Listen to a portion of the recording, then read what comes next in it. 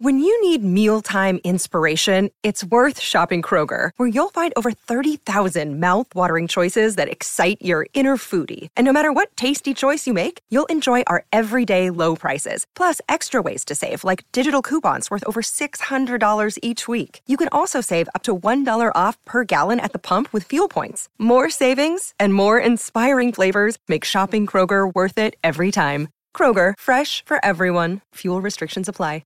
The three things that I want to leave with you, just these three. I could do 10, I could do a whole life class.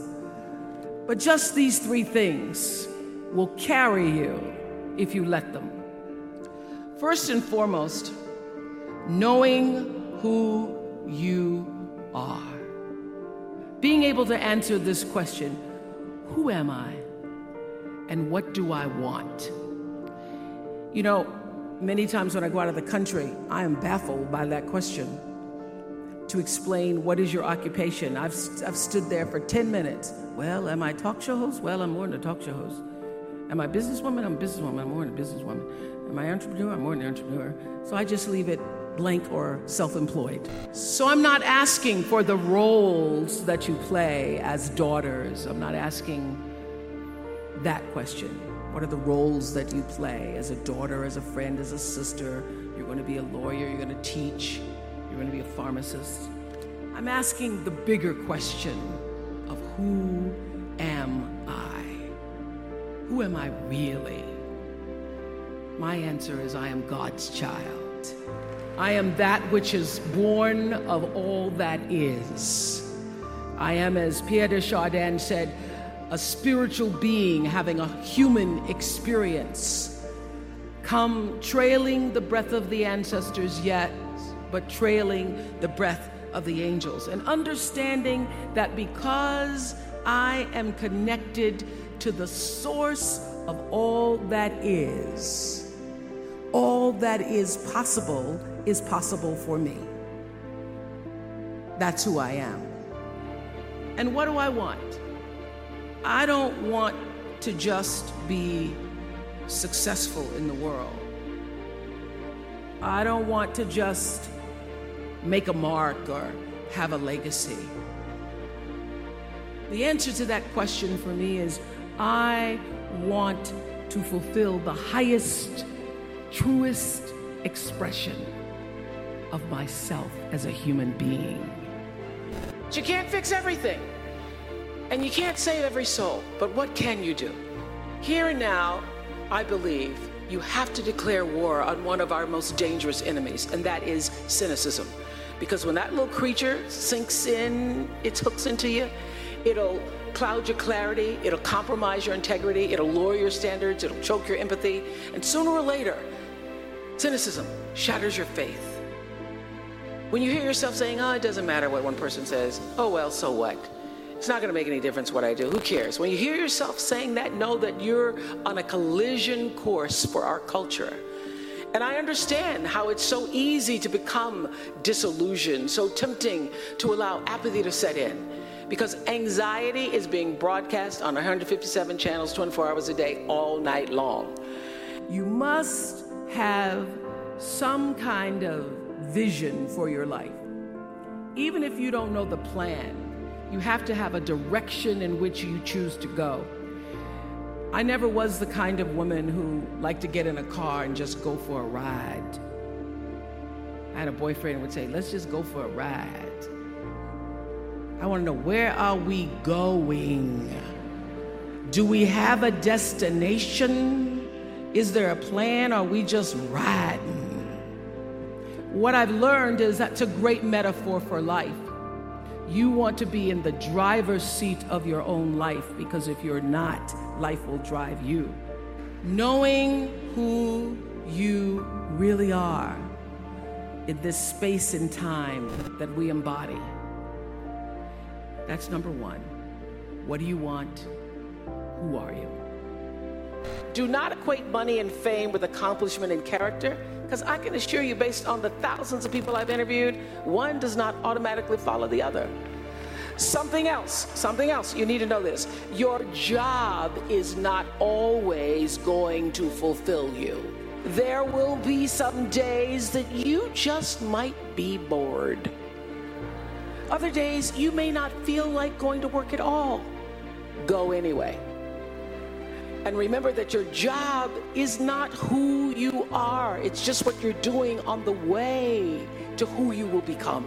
Every remedial chore, every boss who takes credit for your ideas, that is going to happen. Look for the lessons, because the lessons are always there. And the number one lesson I can offer you where your work is concerned is this: become so skilled, so vigilant, so flat out fantastic at what you do that your talent cannot be dismissed. Number two, you must find a way to serve. Martin Luther King said that not everybody can be famous, but everybody can be great, because greatness is determined by service.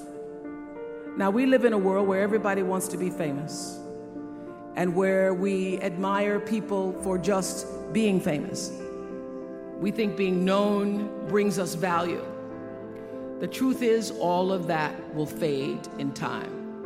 The real truth is that service and the significance that you bring to your service is that which is lasting.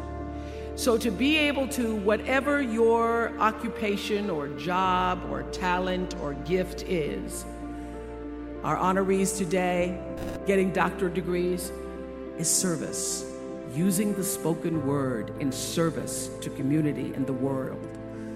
Using your knowledge in service to the world. And if you look at all the most successful people in the world, whether they know it or not, they have that paradigm of service. Everybody's talking about Mark Zuckerberg and the IPO. Service. Jay-Z rapping. Service. Through the word, to people, through song. And everybody I know is feeling it. But these times are here to let us know that we need to take a stand for our right to have hope. And we need to take a stand with every ounce of wit and courage we can muster. The question is, what are you willing to stand for? And here's how you answer it. You put your honor where your mouth is. Put your honor where your mouth is. When you give your word, keep it. Show up. Do the work. Get your hands dirty. And then you'll begin to draw strength from the understanding, the true knowing that history is still being written. You're writing it every day. The wheel's still in spin, and what you do or what you don't do will be a part of it. You build a legacy, not from one thing, but from everything.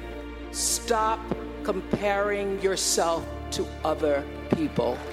You're only on this planet to be you, not someone else's imitation of you. I had to learn that the hard way on the air live, anchoring the news.